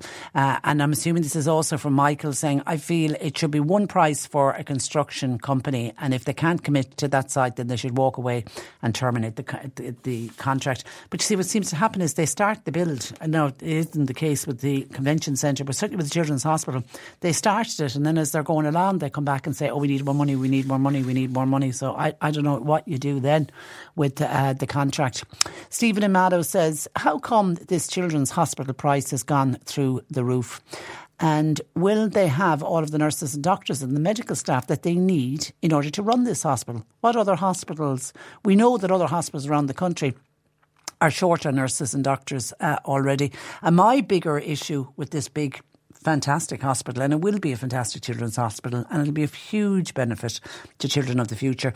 But my big one, whatever about employing, if they can get the nurses and doctors, because a lot of the nurses and doctors obviously will move from the existing children's hospital campuses and they'll move into the new hospital. So I don't know how many additional ones we need, but they're obviously with the hospital that size, they will need additional staff. But even if we recruit them, where are they going to live? I mean, that's the huge problem, particularly in Dublin. The cost of, even if you can find housing. It's trying to find affordable housing in Dublin. And Jim is in Shannon listening to us talk about the Children's Hospital and the cost of it. He says the Minister suggested that BAM has less resources to finish the hospital. Is he saying BAM is short of money?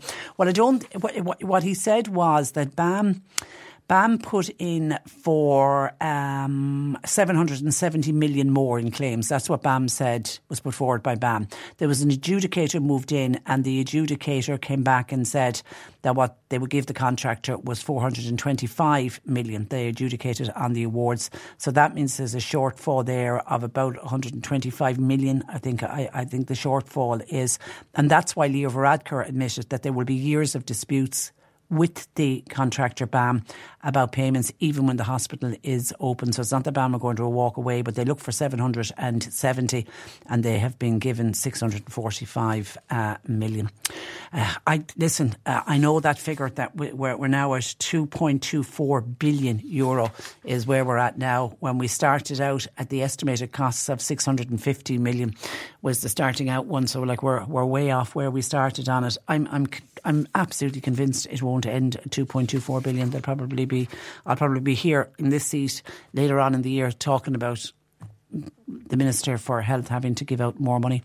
0818 103 103. And just staying on health, Amelia in Rathpeacon says, I find it impossible to get an appointment with my local GP. When I ring lately, it can be 3 days before I get an appointment. With Southstock, it can be similar. You can be waiting hours. Luckily, I have VHI, and over the years, I've had to travel to their Swift Care Centre in Mahon, which is great. But while I can afford private health insurance, I'm very conscious that many others can't. And why should we, as taxpayers, have to use these private services? And we have to, because our public services are full. We are gone the way of America, where it's a health service for those that can afford and very little for those that can't. Surely, as taxpayers, we deserve more. 0818 103 103. And on the overspending on the Children's Hospital, texter says, there's those government TDs and senators who come onto your programme regularly, Patricia, looking for sympathy and playing the underdog card. At the end of the day, they are in government. They need to get things done. The HSE should have had an outline, should have been online. This was one of the issues we discussed with Colin Burke. They should have been online years ago and should have been digitally connected. I think they should have done that a decade ago. For flip's sakes, says this texter. The excuses are inexcusable. Yeah, and Colin Burke made that point. In other countries, they seem to do it very, very effectively, but we don't here. And as somebody pointed out, if you go to Southstock, they can't even access your files there, whereas everything was digital. And if you had a card that you would present to any hospital, any doctor, any HSE, facility, it should have all of your records on it. But unfortunately, we don't seem to be anywhere near that, even though Colin said it's working in the maternity services here in the south. So hopefully, if it's working well there, we will see it rolled out to other parts of the health service in this country. Gardening questions, keep them coming, please. You can text or WhatsApp 086 103 103, or John Paul's taking gardening questions at 0818 103 103. The C103 Cork Diary. With Cork County Council, making Cork County the place to live, work, visit and invest in. See corkcoco.ie. Now today is the final day if you want to add your name to the list for people interested in purchasing the Doneraile Memories book, which completely sold out before Christmas.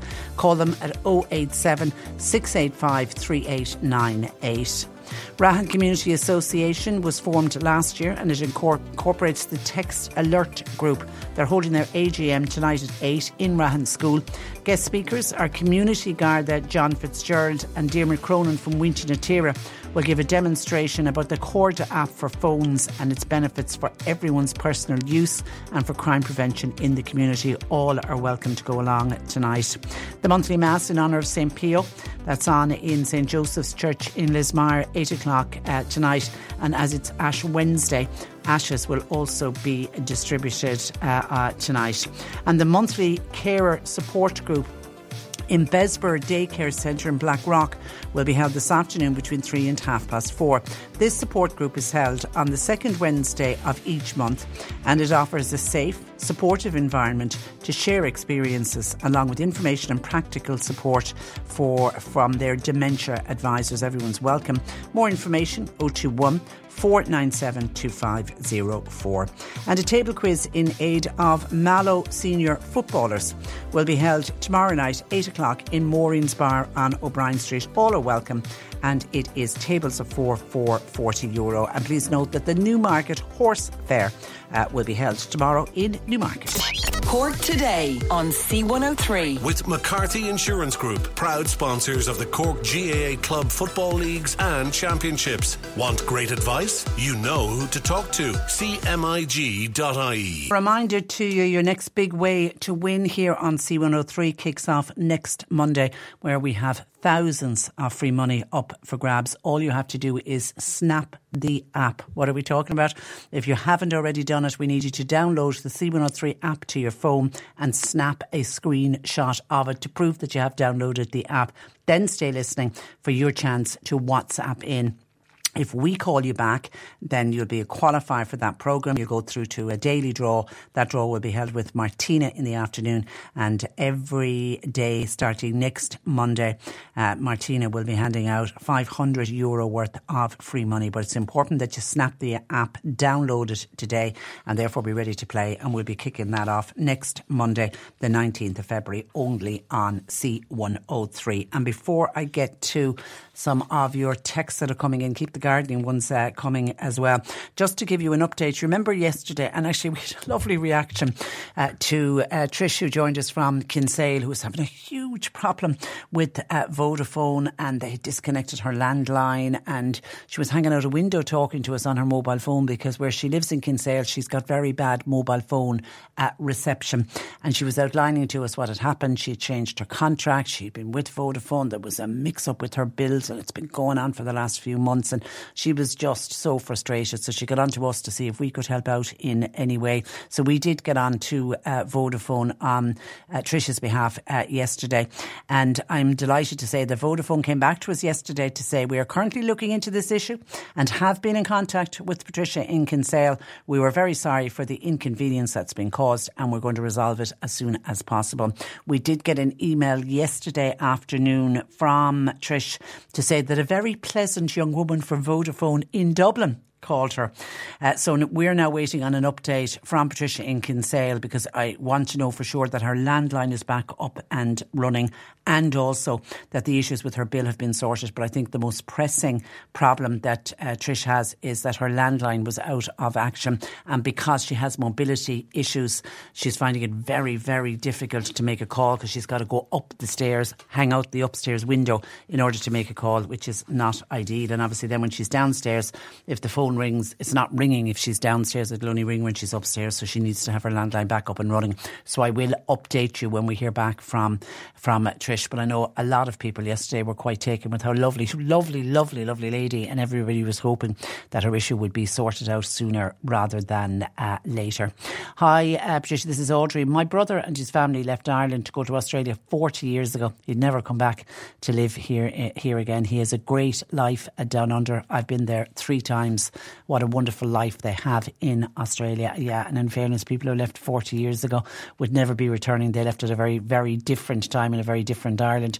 But I think what the Minister, and listening to the Construction Federation, Dermot Carey, who joined us, who they're really aiming it at are the young people that have left in the last number of years. Because it happens every year, young people leave and go abroad for experience, and they'll go away for a few years, and they've always gone away with the intention of coming back. They're trying to get some of those to come back sooner than what they'd actually planned. Whether they'll be successful or not, I don't know. But it's also good to hear that they're going to work on pushing apprenticeships, try to get young people to get involved in apprenticeships and get involved in trades here as well, and start educating our young people to go into the construction centre. Hi Patricia, I heard that lady saying she has to wait 3 days to get an appointment at her local GP. Well, I can beat that. I'm waiting 3 weeks to see a nurse in Charleville. It is a joke. I'd be back onto the snow. Why would you be waiting that long? I'd be ringing them every day to try and can move that one on. Hi, Patricia. You mentioned Simon Harris, the Minister. Yes, I did. He's now the Minister for Higher Education. Is that the same Simon Harris that was in Health? Did he not make a mess of the Children's Hospital and then run away from it? Now, I should do a quick Google search because I do remember Simon Harris had been the Minister for Health. So I did a quick search. He was the Minister for Health from 2016 to 2020. So he would have taken over. The application was lodged in 2015 and the then Health Minister was the now Taoiseach Leo Varadkar. And in 2016, it was Leo Varadkar who promised and said, short of an asteroid hitting the planet, that hospital would be completed by 2020. He moved away from the Department of Health then. And then obviously it was at that point in time that Simon Harris took over. And he was there until 2020. But he would have been there when the contract was awarded, I'm assuming, and all of that. So yes, he did play a role in the Children's Hospital. Okay, I can see some of your questions coming in for Peter. Keep those coming. We'll be going to Peter in just a moment. But I just want to bring you the figures that are out. The Examiner have a really good piece today. And this is on the Garda numbers in Cork stations. And it's actually quite stark because they list out all of the Garda stations all across the city and county, and it's showing how stations have fallen, their Garda numbers have fallen, or they've stayed static. And staying static is almost as bad as the ones who have fallen, because when you look over the past 10 years, there has been a rapidly growing population, and there has been also, unfortunately, increasingly complex nature of crime. So if anything, with the population base alone, we spoke about that earlier, how the population has gone up by 40% in the last 10 years. And, you know, we need to work on our hospitals to make sure that we have enough hospital space for the growth in our population. But likewise, we have to make sure that we have enough Gardaí out on the beat. If you look at census, our last census that we did in 2022, that shows that the population of Cork grew by 8%. That was from the previous census, which was 2016. But Garda numbers all over Cork fell slightly over that same period. In 2023, there was 1,213 Gardaí across the city and county. But if you look back to 2016, that figure was 1,224. Now, I know it's a small number, but it's still a drop considering the population went up by 8%. You would have at least hoped and thought that the Garda figures would go up corresponding with the increase in the population, but it went the other way. In December of last year, 2023, the Cork City Garda Division, they had 699 Gardaí. Now, that was an increase in 2016, where it was at 644. The Cork North Division, there was a drop there between 2023 and 2016. They went from 300 in the Cork North Division down to 229. So that's quite a jump for the Cork North Division. Cork West had a slight increase. They went from 280 to 285. But as I say, the Examiner today lay out all of the Garda stations across the city and county, and they show 2014, 2022 and 2023, the numbers of Gardaí that are stationed at each of the barracks, at each of the stations. But 7 of them, I had to do a count on this, 7 of the stations in Cork City and County don't have any Garda based there. And they include Ballydehob, Ballydesmond, Carrignavar, Drina, Durris, Glengariff and Turrelton. So 7 have no Gardaí based in them at all. And now some of them, there are some stations, obviously, that did see an increase. Bishopstown in Cork, for example, slight increase. They went to 17 from 12.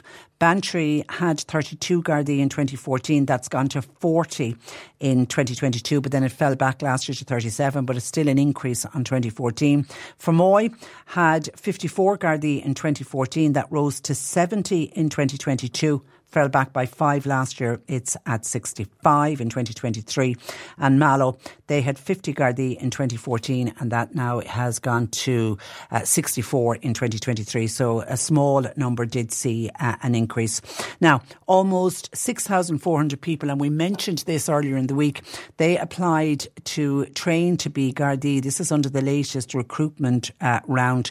And of course, the reason we were talking about it was 2,300 of the applicants, which is almost 37% of those applied, are aged between 35 and 49. And this is the first competition for members of An Garda Síochána following the government's decision to increase the entry age limit to bring it up from 35 to 50. Now, the Gardaí and the department say they intend to run Garda recruitment campaigns annually, and that is to ensure that there will be a steady stream of Garda trainees, which obviously then will offset those that are retiring and unfortunately those that are deciding to leave the force. And I saw Damien Boylan, who is the Fine Gael councillor for Cork City Northwest, and he's also head of the Cork City Joint Policing Committee. He said the issue of Garda recruitment is brought up constantly at all of their joint policing committees. He says this is not just a Cork issue, it is a national issue. Infrastructure and services in line have not grown to meet the population increase. He said we're constantly battling with the Minister, looking for more resources for Cork. We fight for Garda numbers, anxious that we maintain those specialist units and that we've more community Gardaí, because Damien Boylan makes the point, community Gardaí, we know they are the most effective Gardaí on the ground.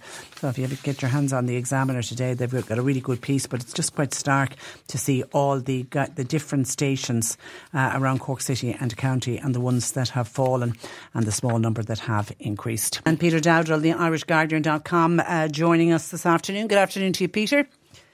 Good afternoon, Trish. How are you? I'm very well, thank you. And we're going to get straight into questions. Poor old John in Kilmichael says, hi Patricia, with the last few years I've scarified my lawn with a petrol scarifier from Moss. I always spread a fertiliser afterwards just to help the lawn, but I've noticed this year it's worse than ever. It's like walking on air at the moment. Thanking you. Any advice from Peter? Welcome, please. I can't give much advice except what he's doing, if I'm honest with you. It's just moss is particularly bad over the last 12 months because it thrives in a warm and damp climate, which is exactly what we've been enjoying for the last, all the time really. Scarifying it, which is, for those who aren't used to it, is just like a mechanical rake. You're kind of raking out the thatch out of the top surface of the lawn. That is really the best thing you can do for the lawn. It allows air in, and it should remove a lot of the moss. I wonder, when he says he fertilises it, I wonder what he's using. So if you remember, I think it was last week we had a question.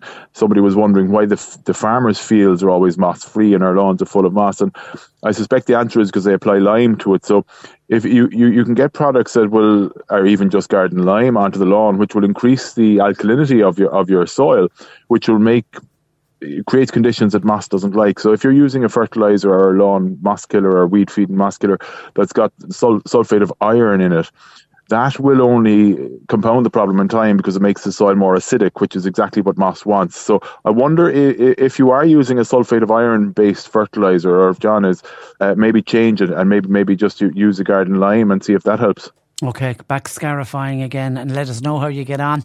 Could you ask Peter, please, do daffodils need sunshine to flower? Mine are in the shade facing north, and I'm wondering now, will they flower? They do need sunshine, let's be honest. I think if they're in heavy shade, then no. They'll tend to flower. They tend to be pretty forgiving, but if it's heavy shade, that is probably what's stopping them from flowering. There is a possibility, obviously. We have this every year, Trish, as you well know, that when people will say my daffodils have flowered in the past, but now they're not. And that is the case that they could be gone blind. So if these ones have flowered before, but now they're not flowering, then it could be just that they're gone blind. And what that means is that the bulb has got too congested underground to lift them and divide them and replant them. But if they've never flowered there, I suspect because it is not enough sunlight, yes. Okay, let's go back to moss on grass. Liz has the very same problem that we've just identified.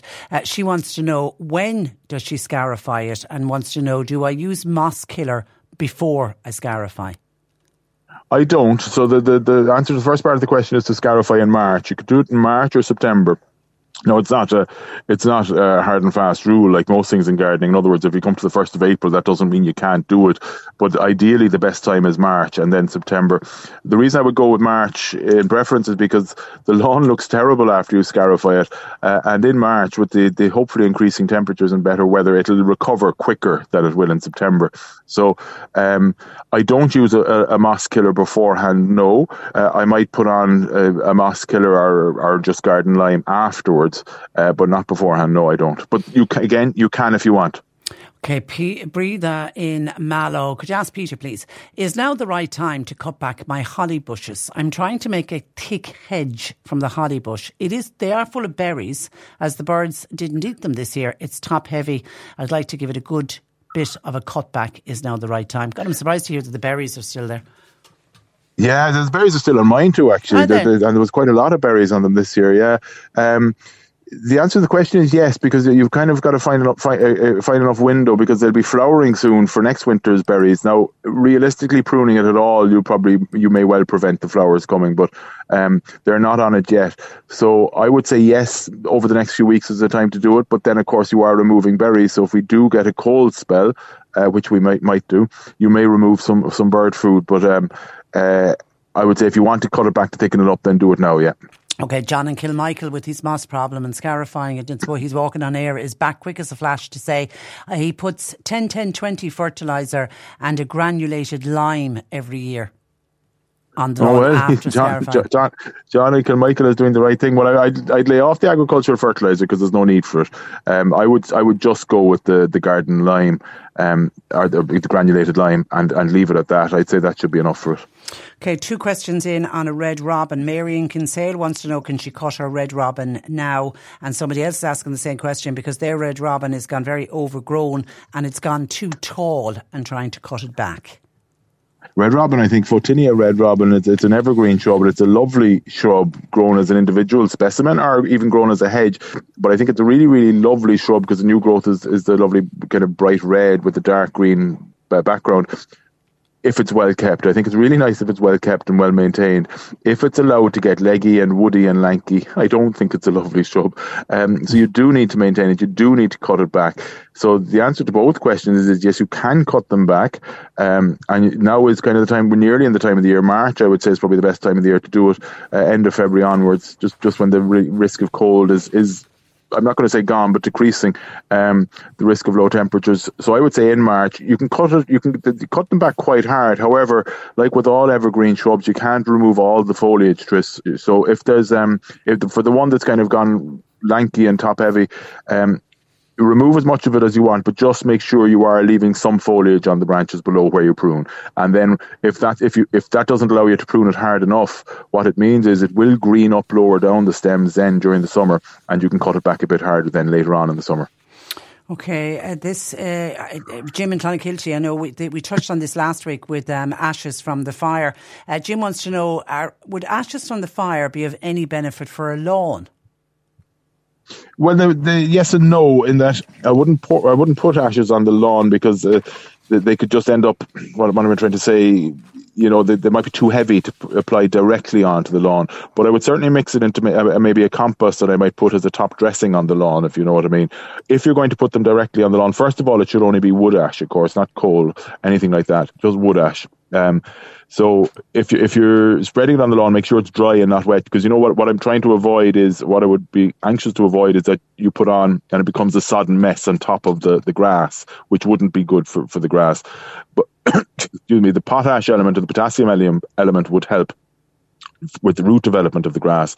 But if you're putting it on too heavy, it'll just suffocate the grass. So make sure it's a fine, dry day and the ashes are fine and dry, which they will be. And I would still err on the side of putting it into the compost bin, but if you did want to just spread it straight on the lawn, do it very, very lightly. Okay, Benny has a holly tree that, again, like there was a breather earlier, still has berries, but it's starting to drop its leaves. It's never done that before.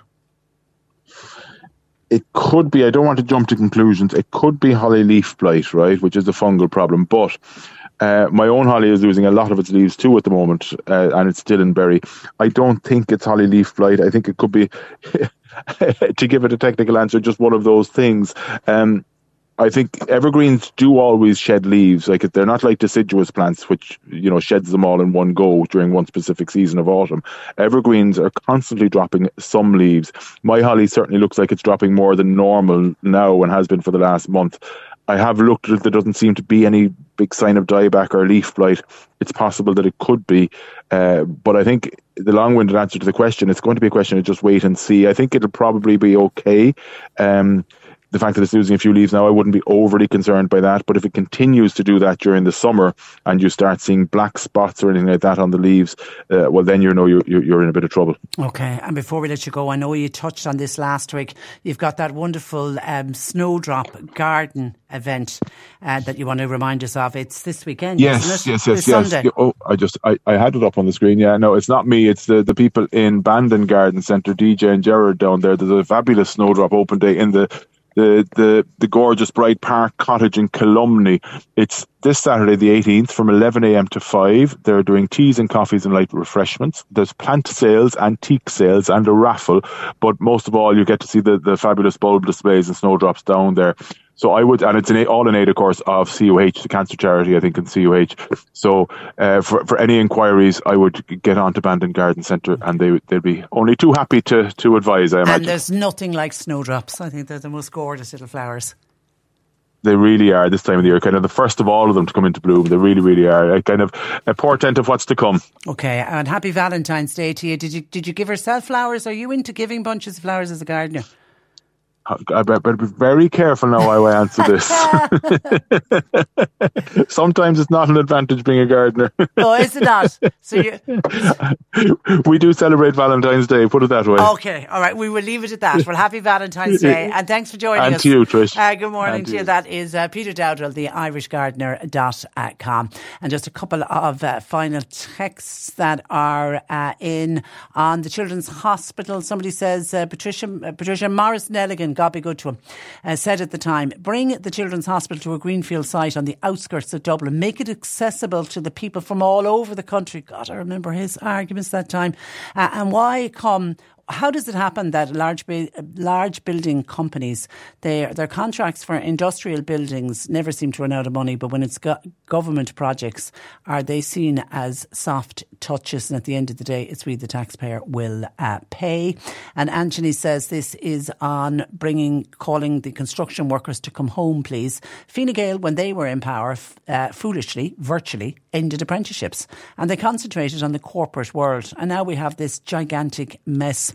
And with our open border policy, we can never get on top of the house building problems. And begging young people to come back and move in with their parents again while they build the houses, that's never going to happen. That's from Anthony. That's where I leave you for today. My thanks to John Paul McNamara for producing. Nick Richards is easing you through this Valentine's afternoon. And I'll talk to you tomorrow at 10. Until then, I'm Patricia Messenger. Very good afternoon. Today on C103. With McCarthy Insurance Group, proud sponsors of the Cork GAA Club Football Leagues and Championships. For motor, home, business, farm, life and health insurance. CMIG.ie. Want flexibility? Take yoga. Want flexibility with your health insurance? Check out United Healthcare Insurance Plans. Underwritten by Golden Rule Insurance Company, they offer flexible, budget-friendly medical, dental, and vision coverage that may be right for you. More at uh1.com. Planning for your next trip? Elevate your travel style with Quince. Quince has all the jet-setting essentials you'll want for your next getaway, like European linen, premium luggage options, buttery soft Italian leather bags, and so much more. And is all priced at 50 to 80% less than similar brands. Plus, Quince only works with factories that use safe and ethical manufacturing practices. Pack your bags with high-quality essentials you'll be wearing for vacations to come with Quince. Go to quince.com/pack for free shipping and 365-day returns.